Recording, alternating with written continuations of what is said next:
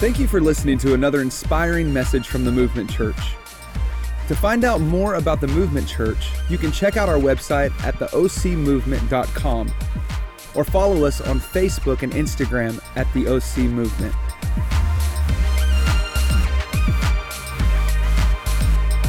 Good morning, Movement Church. Man, you picked the right Sunday. We've got a treat in store for you. We've been talking about this since we began this series, Not Alone, where we're tackling topics that seem to isolate us the most, and we saved the best for last. We wanted to really kind of close this out and bring in a powerhouse to come in and share a powerful story of just transformation and freedom. And this is a good friend of mine and Megan's, and her name is Karrie Garcia. It's a great name. That just shows that there's pure genius automatically. And she's an amazing communicator, but even more importantly than that, she fights for freedom for people all around the nation and beyond. Would you do me a favor and give a great round of applause for our friend, Karrie Garcia. Yes. I got it this time. On the sidelines, he went to go shake my hand, and then that awkward thing where you're like, I don't know what we're doing, and I don't know how to do it. So I'm not that cool. But he has grace, thank God. Hi. Hey, you did come on the right Sunday, because here's the thing. You can come and be like, I didn't really like her. And they'll be like, oh, good, because she's not the actual pastor. I'll try it again. So there you go. I am so honored. And before we even jump in, I truly am honored to be here. But I think it's important. I've said this in all three services now. But I do get the opportunity to travel and speak. And let me tell you, today is a special day because it's rare that churches are brave enough to begin talking about things that are really important and really painful and really fragile. But here's what I know about this church, because I know the pastors, and they would not be having these conversations if they didn't believe it, because we don't talk about things that we don't want to unravel, open up, and they're not scared because they know that we serve a big God. So the fact that they're willing to have conversations about hard things and fragile things and tender things means that you are in a very safe place. So I know some of you come in with prejudices when you come into church.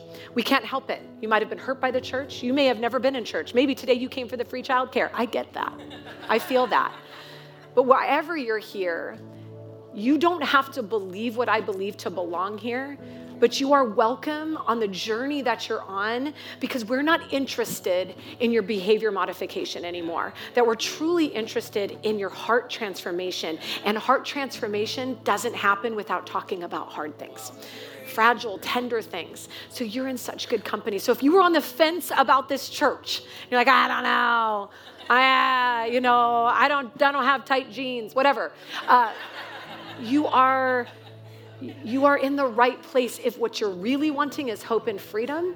I truly believe it's being offered here. So that's my little segue into a little bit about me, because let's talk about ourselves. I get the opportunity to travel around and speak.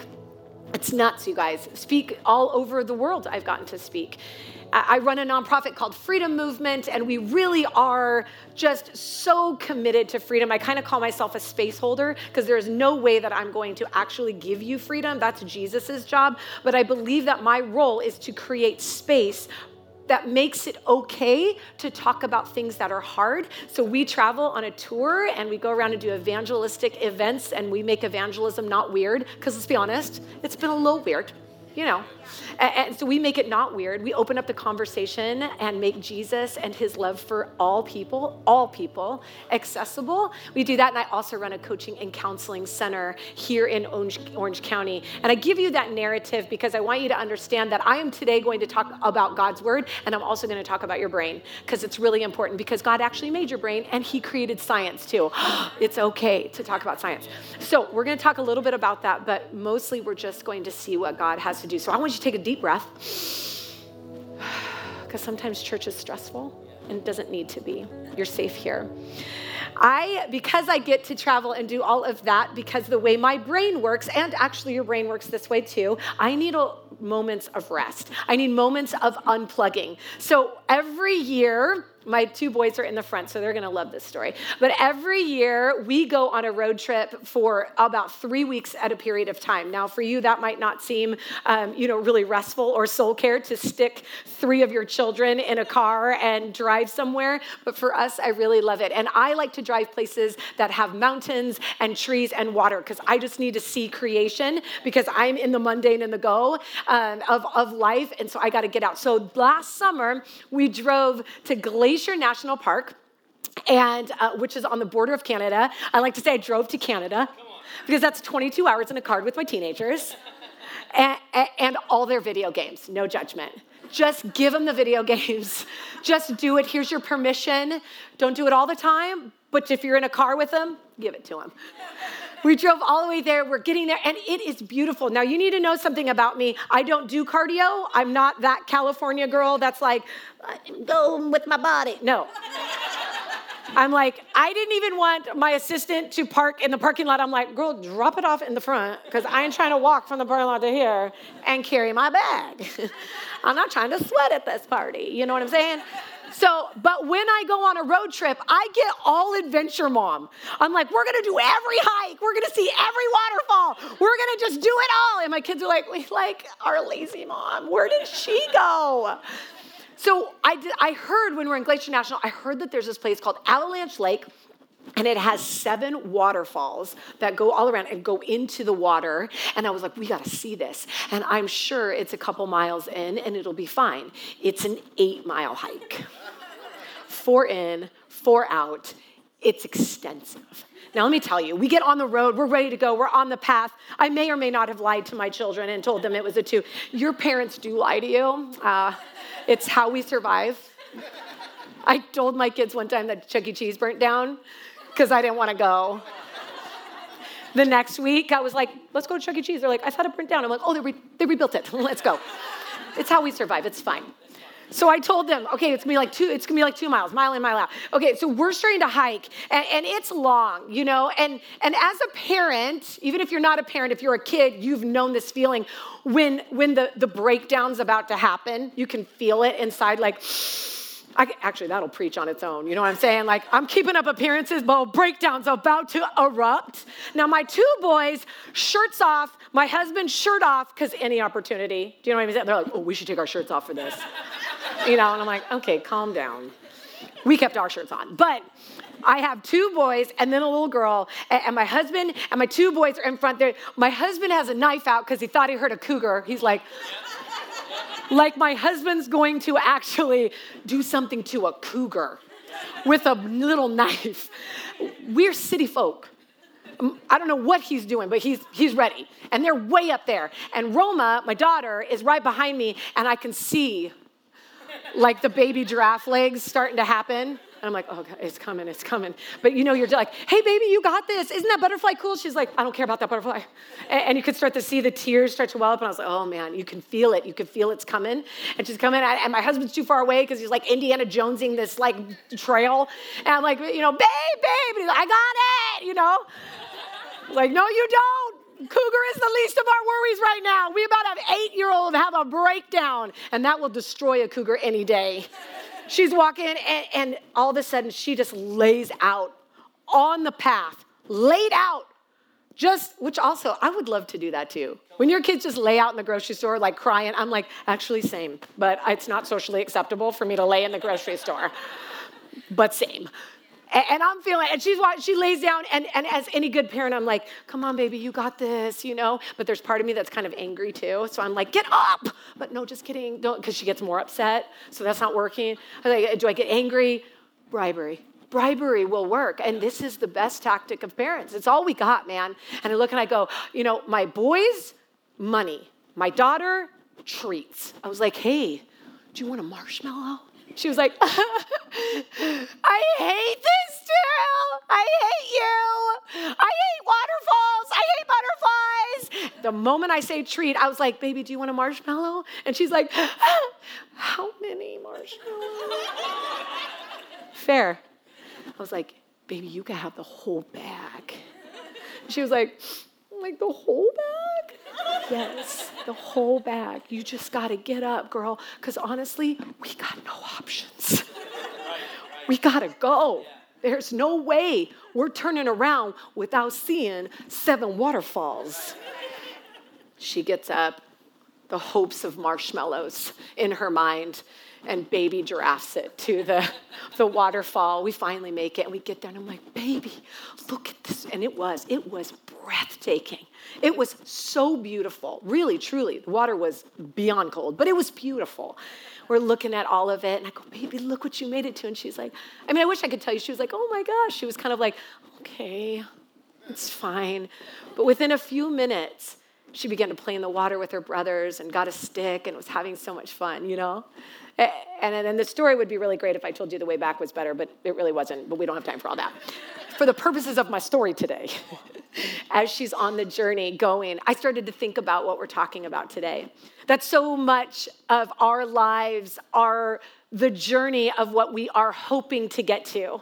That we're looking at this proverbial hope and an idea that God has for us or what we've been told, yet we are smack dab in the middle of the heat in the journey. And even though there may be good around us, we can barely see it because the journey has been so great and so long. And yet, all we know is that I am ready to close this book, to close this chapter, because the idea of waterfalls seems like a myth, seems far away. And I was looking at my life and what I actually want to share with you in the short amount of time that I have. As growing up as a child in ministry, my dad's a pastor. My mom was on the worship team by default because my dad was a pastor, and she played the egg shaker. She was very spiritual. And, this was the 80s. That was radical. So she was up there, that is who you are. She has the triangle and the tambourine. It was a whole thing back then. She sat in the front row for 50 years of her life listening to message after message. Here's the thing, though, is that when I grew up, and I think this might be even true today, we showed up to church. We were able to come. We put on our Sunday best, but we didn't talk about what was going on in the privacy of our home, the secrets and the shame, the secrets that my mom lived with severe eating disorder and severe mental illness. We were isolated and alone, but man, did we show up in perfection and performance. And for me, this created a disconnect. If this is God and all God really wants from me is my performance, then he'll never meet the brokenness of my heart. The fact that I had expectations that I was supposed to have a mommy who was present in my life, who cared about my story and the hurts that I was carrying, but she couldn't, through the grit of her own pain, reach my heart. And a dad who was wandering so far off because the pain of his home was so difficult that ministry would just be the thing that filled his brokenness. And we lived in isolation and frustration, hoping one day we'd make it to waterfalls. But the reality was we were stuck laying on the midst of the trail, broken and alone and hot and hungry. I look at my life and I go, I know if I don't have to feel these things, I will numb these things. And so for me, a decade of my life looked like numbing emotions that were too raw and too real and too unsafe to share. So for almost a decade, drugs became my story. Methamphetamines became my story. It almost took my life out. I decided, you know what? This is not a good path. I know what I'll do. I'll go into ministry because healthy people go into ministry. I had been groomed. You perform. You perform for God. So I did. I showed up every Sunday and I put on my Sunday best and I smiled. But when the lights were out and nobody was around, the reality was I never dealt with why I did drugs in the first place. You see, addiction was never the issue. The issue was my broken, fragile heart that had no safe space to talk about what was really going on. Was this the God I serve?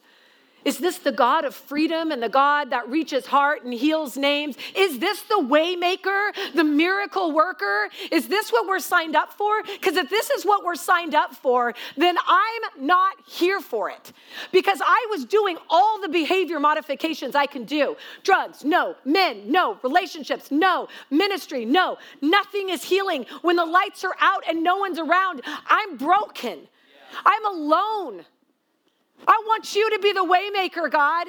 And he begins to speak. It is not through your behavior modification that you will change. It is through your honesty of your broken heart that transformation begins to happen.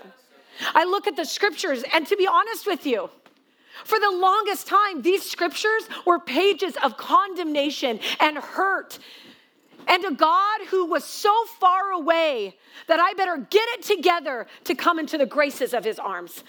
And the reason why is because I was reading scripture through the grid of my rejection and my own pain. Wow. I was seeing my heavenly Father like I was seeing my earthly home. And that will never be able to be a clear glimpse of what God is doing. For me, at 27 years old, which was like 2 years ago, everything came crashing down. You see, you can only believe lies for so long till they become your truth. Till isolation, as I sat, ministry was over, marriages were over, lives were broken. My life was disqualified. I sat in a studio apartment and I thought, what would it be like if I wasn't here? Life would be better. In fact, I saw the same story being told through the grid of my mom's life. You see, if you get nothing today, I want you to hear this. If you believe lies long enough, they become your truth. And the truth is, there is an enemy. Whether we like it or not, you know in your heart someone has been fighting for you, but someone has been fighting against you. And that someone is trying to take you out. They know the purpose on your life. They know the call that you hold. They know the power and the authority of what will happen when you begin to walk in healing and freedom. And as my mom, isolated, removed, although the front row for 50 years, taking notes, she had nowhere to share the depths of her heart. And God's love was through the narrative of an absent mom and a distant dad. So for her, the only story she could have was, it would be better if I wasn't here. It was one of the worst days of my life. And there I was, sitting at a stop sign, looking as the bus was about to come, and thinking almost in my own despair, in the middle of the story, in the middle of the trail, it will be better if I'm not here.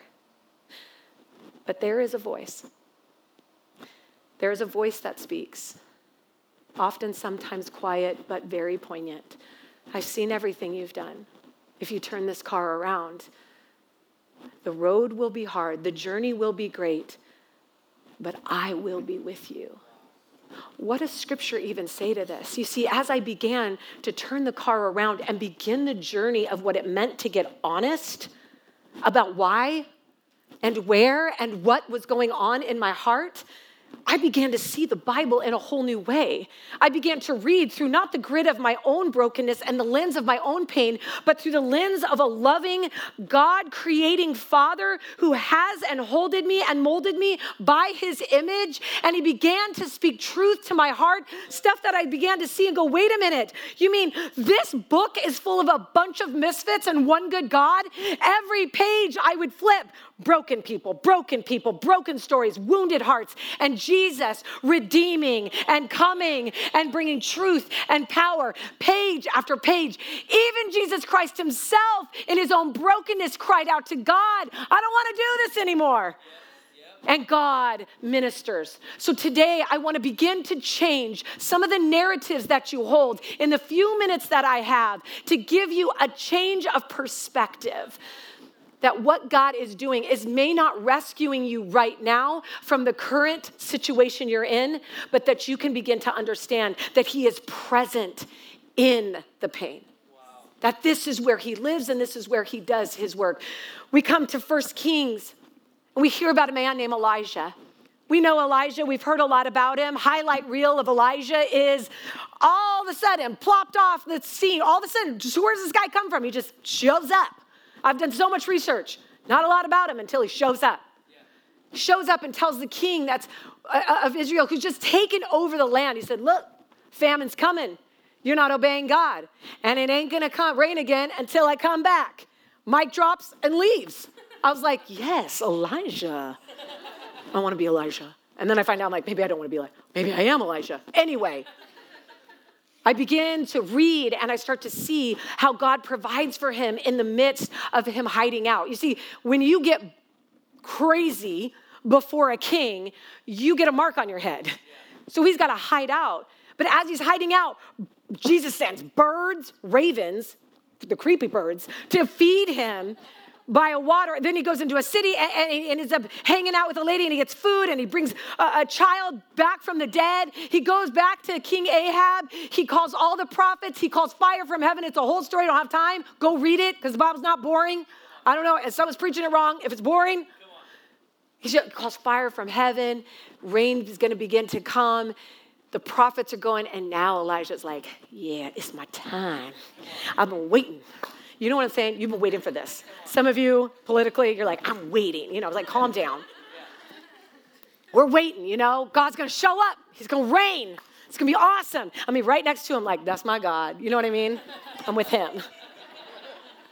This is Elijah. I mean, he's been waiting patiently, doing what he needs to do. And now he tells King Ahab, see that little cloud? It's coming with some rain. You better go tell your terrible wife, Jezebel, that I am on my way with my God. And he gets supernatural speed. You got to read the scriptures. It's so like Scooby-Doo legs. King Ahab is in a chariot, takes off, and it says that he was granted with supernatural speed to outlast the chariot and get there first. I know you haven't read that scripture because that's a good one. I was reading, I was like, hold up. Did he get Scooby-Doo legs? He gets there, and then he shows up, and Jezebel lets him know, you better run, because I've already killed all the prophets, and I'm about to kill you. And in an instant, Elijah is struck with fear. And I'm reading this, and he begins to run. And he starts to go into the wilderness. In fact, him and his servant, which is so interesting, but he leaves his servant in a town and goes on by himself. Keep a pin in that, because isolation is the number one key that the enemy will use to be able to start to break you down. So here he goes in fear. And I'm reading this, and I'm going, what happened, Elijah? You called fire from heaven. You had supernatural speed, and now you're scared of some girl? What is going on here? I mean, we are tough, but you know what I'm saying? We can't be scary because my husband's like, I'm scared of you. I get that. But really? You called fire from heaven and now you're going to be this scared? So I begin to read what's going on here. And I start to see, when we have a loss of expectation, it triggers us deep. It goes deep into our wounds. You see, many of us show up and we look at the story and we go, I'm not Elijah, but pain is pain. It just comes in different packages. And for us, we understand, maybe not Elijah's story, but we understand loss of expectation. We should have had a better mom. We should have had a better dad. We should have never have had that happen to us. My marriage should look better. My kids should be better. What am I doing wrong? God, I've been waiting for you. And now, when we're ready to have breakthrough, I'm waiting for the big to happen, and you don't show up. And that's real. We don't want to act like that's real because that's not good faith. That's not a good Christian. So we stuff that even more, and we just go, okay, it's going to be fine. It's going to be fine. And God's like, I'm not asking you to lie. I'm asking you to be honest. Here Elijah goes, and he finds himself in the wilderness, and he's just laid out. His expectations have been shattered because he was ready for his God to take back the land. And not only that, he was ready to be right next to him. He was ready to finally have the glory that he was so desperately wanting. He wanted the story to look a certain way, and when it didn't happen that way, he started pushing everyone away. How often, when the expectations of your own life are shattered, and we've all had them, by the way. No one in this room gets off by not experiencing trauma in some kind of form. Whether big T trauma or little t trauma, trauma by essence is anytime we've experienced powerlessness. And it comes from places that are so fragile and tiny. Places of our hearts as grown-ups that we go, oh, it's no big deal. It's fine. I'll stuff that. I don't have to deal with that. But if we dig a little bit deeper or scratch a little bit more, like I'm doing right now, we can feel the tenderness. We can feel the hurt, almost in a childlike way, because we feel unsafe and we feel guarded. By the way, that's just how your body survives. Your body is amazing. And your brain, does things like keeping people at a distance because it needs to survive. But God has more. As Elijah is laying down in the kindness and goodness of our Father, I think God is going to say, what are you doing? Get up. I've given you all the powers of heaven. Are you kidding me, Elijah? I let you call fire from heaven, and you're going to treat me like this? You're going to run in fear? How dare you? Are we being honest? Because I think we think this way so often about God, that we think, I better get it together. I better show up. I better kill it for the kingdom. It's like, man, it's really aggressive. Like, I don't know. I barely got dressed today. I don't know who I'm killing it for. And yet we do have this narrative because there has been somebody in your life that has spoken these kind of condemnation words over you. But God doesn't do this. You see, God of the Old Testament, I know we love Jesus of the New Testament because he's fuzzy and kind and good. He's also a lot more thug than you'd think. But God, he looks at one of his angels. And this is me paraphrasing because this is how I do the Bible, but go read it. He looks and he says, one of my kids is hurting. One of my kids is in need. Not one of my servants, not one of my army men, not one of my, the guy that I'm counting on everything. No, one of my kids. You see, when he looks at you, he doesn't see what you do for him. He sees himself in you with compassion and grace. And he sends his angel and brings him cake and water as he rests. Cake, because cake's holy and good. Because nobody wants a quinoa bowl when they're depressed. Nobody actually ever wants a quinoa bowl because it tastes like dirt.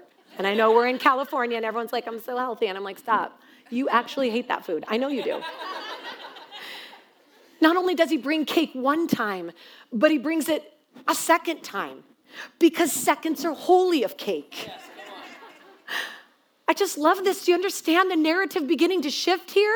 That we're looking down at a God, we're looking at a God who we have such a narrative about his love for us that is so performance and due, and we couldn't be more wrong. Yes, there is a call on your life. Yes, there is destiny. Yes, there is a reason why you are struggling so much, because you unleashed, and the power of God in you will change the mountains. You think that my mom taking her life was the very thing that could have taken me out. It was the very thing the enemy wanted to use because it hurt me to the core. Instead, her story is still being used today, and the enemy has no power over death. It bows to God. So her story is not in vain, and you know what? Neither is mine and neither is yours. So God begins to move and give care. When God sees you, and you are struggling and you are frustrated, when you are hurting, God is not looking down telling you to pull yourself up by your bootstraps. Have more faith. Come on. No, he's giving you cake. He's letting you rest. You see, Elijah had shattered expectations, but he also had fear and he was tired. Aren't you tired, friend, of trying to go on the path by yourself? Of trying to get to the end and arrive. What a myth. What a mystery God is, but what a myth to think that somehow on our own we will arrive to some destination of victory. What we arrive to is an understanding that yes, God is in the big and the miraculous, but where God moves, where God heals, and where God transforms is not in the big. It's in the broken. You see, God doesn't need you to toughen up. He needs you to open up. This is where he moves. At the end of the story, we find Elijah. He's been walking for like 40 days. Isolation just becoming more and more. And in fact, science shows us that chronic isolation actually begins to cause atrophy in your brain, which then begins to produce despair. You were made for connection. You are actually hardwired for it. So when you begin to isolate, you are actually fighting against your neurological makeup. It is not good for man to be alone. Not because it's nice to have a friend. No, because you are scientifically, neurologically wired to do life in community. It's why we exist. Jesus, God, Holy Spirit, never alone. Why would that be okay for you? Because if the enemy can isolate you, he can say anything he wants to you, and you begin to believe. When you are tired and you are scared, you begin to believe lies, and you need someone to speak that truth. As God began to connect to him, here is Elijah in the cave wandering. He comes out and says, "What are you doing, Elijah? What are you doing?" And in his self-righteousness and his hurt, he says, "I have zealously served you, God. But everybody's dead and I'm all alone." What Elijah doesn't know is that 2 chapters earlier, Obadiah, who worked for King Ahab, actually snuck 100 prophets, put them underground, and were waiting for the day when God will rise. That there were 7,000 men and women in Israel that have not bowed. Elijah was ready to end the story before he got to the waterfall. And I think some of you are ready to end the story before it's even begun. I wish that my mama was here today.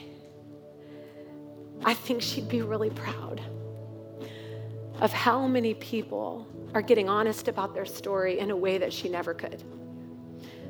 I think she'd be so proud that the hope that she wished she could have held on to, that it's being transferred now through the story of her pain, but through the fact that I turned the car around, and so can you. This is what God is offering in the midst of the cave. Elijah, despondent. Jesus says, "Come out." God says, "Come out." Holy Spirit says, "Come out to the edge of the cave." And the earthquakes begin to happen, and fire comes, and all of the rocks start trembling. And it says, and God was not in it. And then a whisper came on the wind, and there was God's voice. You think that victory happens in the big and the breakthrough. No, victory happens in the broken, so there can be breakthrough. That's how it works. Life is not going to be happy and jolly all the time, not because God is not good, but because when your humanity meets God's deity, this is when we are able to walk through the valley of the shadow of death without fear. That's what the scripture means. You can't have hope without death. You can't have life without understanding that there are pains that are real and tender and fragile. You see, God had a destiny on Elijah. Put your mantle on now, brother. It is time to rise up. And as Elijah began to step forward, God began to pour purpose and passion over him. Elijah knew about the big. He knew about the fire he could call. He saw breakthrough in other people's lives, but it wasn't until Elijah was flat on his face, ready to end it all, has had enough, that he knew the true power of the living God. That is when he began to step in purpose and destiny. Don't look for the big to be what heals you. Look for the broken places and offer them to a giant, loving, almighty, all-powerful, very, very personal God who loves you and wants to meet you. Don't leave here unchanged. Don't come here and check a box. I'm so not interested in that. I don't need you to come to church. God doesn't need you to come to church. What you need is honesty, community, rest, so that you can begin to step into your purpose. I am here today. I do what I do, compelled from the tip of my toes to the top of my head, compelled, because not on my watch will Satan have the last word in the lives of my fellow human image bearer brothers and sisters, that we will speak and unlock a box that has been hidden for far too long. We will start to get honest because we deserve freedom, because it was died for. It was paid for. You have no idea the amount of authority and power and love resides in you. You have no idea. But once you get a taste of it, once you get a taste of freedom and a taste of hope, it quenches the most deepest thirsts of your heart. And this is what's being offered. Put your performance outside the door and bring your honesty before the throne of God. Lay down if you need. So I don't know where I find you this morning. Maybe you are on the journey and on the path. You just started and you are at a place where you are laid down. Could we offer a meal to you? Could we offer you water and rest? It's okay to be kind to the fragile places of your heart that need it. Be kind to yourself. Very hard on yourself. Maybe you're in the cave and you've been wandering, and it is time to take your mantle. It is time to step forward and understand that it is not your pain that will take you out. In fact, it is your pain that will bring purpose. God doesn't need you to toughen up. He did it all. He needs you to open up and be honest. Our lives will begin to heal when we stop pretending. God can take it. He can take your anger. He can take your pain. He can take your shame. And he turns it into some of the most glorious stories that have ever risen out. If you're here today with every head bowed and every eye closed, I just want you to have a moment, like if this story, if this God narrative is speaking to this place in your heart and you're just on the edge of your seat, you can feel it and you go, man, I don't think I've ever made that commitment to Christ. I don't think I've ever asked Jesus to actually join me in the journey. I've been doing it all on my own. If that is you here today, don't leave here without the power of the heavens guiding you through the midst of your journey. And if that's you here and you want to know Jesus as your Savior, he died for you, he rose again, and it says, if you confess with your mouth that Jesus is Lord over your life, you will be saved, rescued, redeemed. And if that's you here today, if you just raise your hand, nobody looking around, you just go, I want that. I need that. You just raise your hand and you let me know. Yes, I see your hand. Bless you. I see your hand. Thank you, God. And I just want to pray, God, I know that there are people here today. We will say that prayer of salvation in just a second. No magical prayer, just a prayer of true honesty. But God, I believe that there's some people in this room that have been sitting like my dear mama and like me, maybe in the front row for so many years or the back row, thinking the story is for everybody else.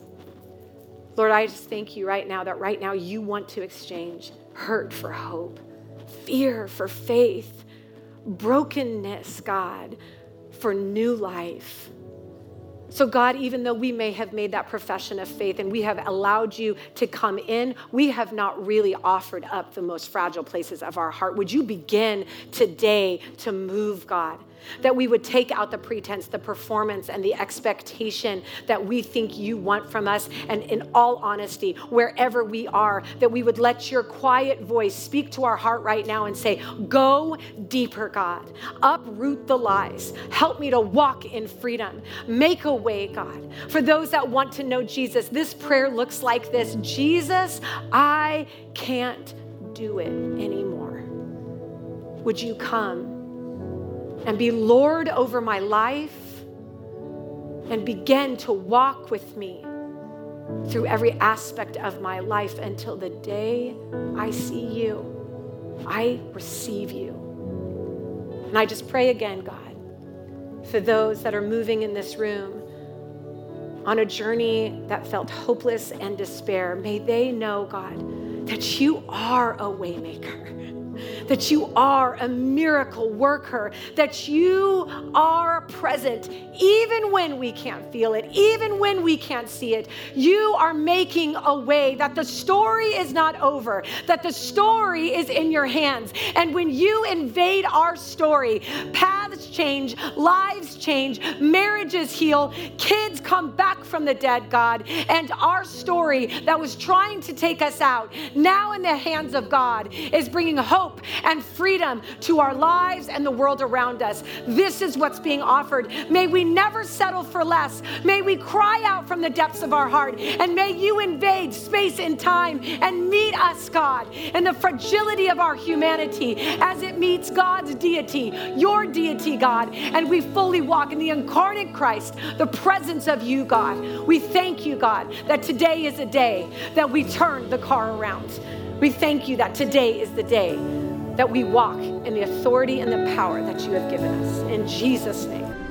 If you prayed that prayer with us today, we are so excited to be a part of this journey with you. Please email us at info@theocmovement.com. And if you were not in the area, we would love to help you find another life-giving church near you. Please send us an email at info@theocmovement.com. Thank you again for listening to another inspiring message from the Movement Church.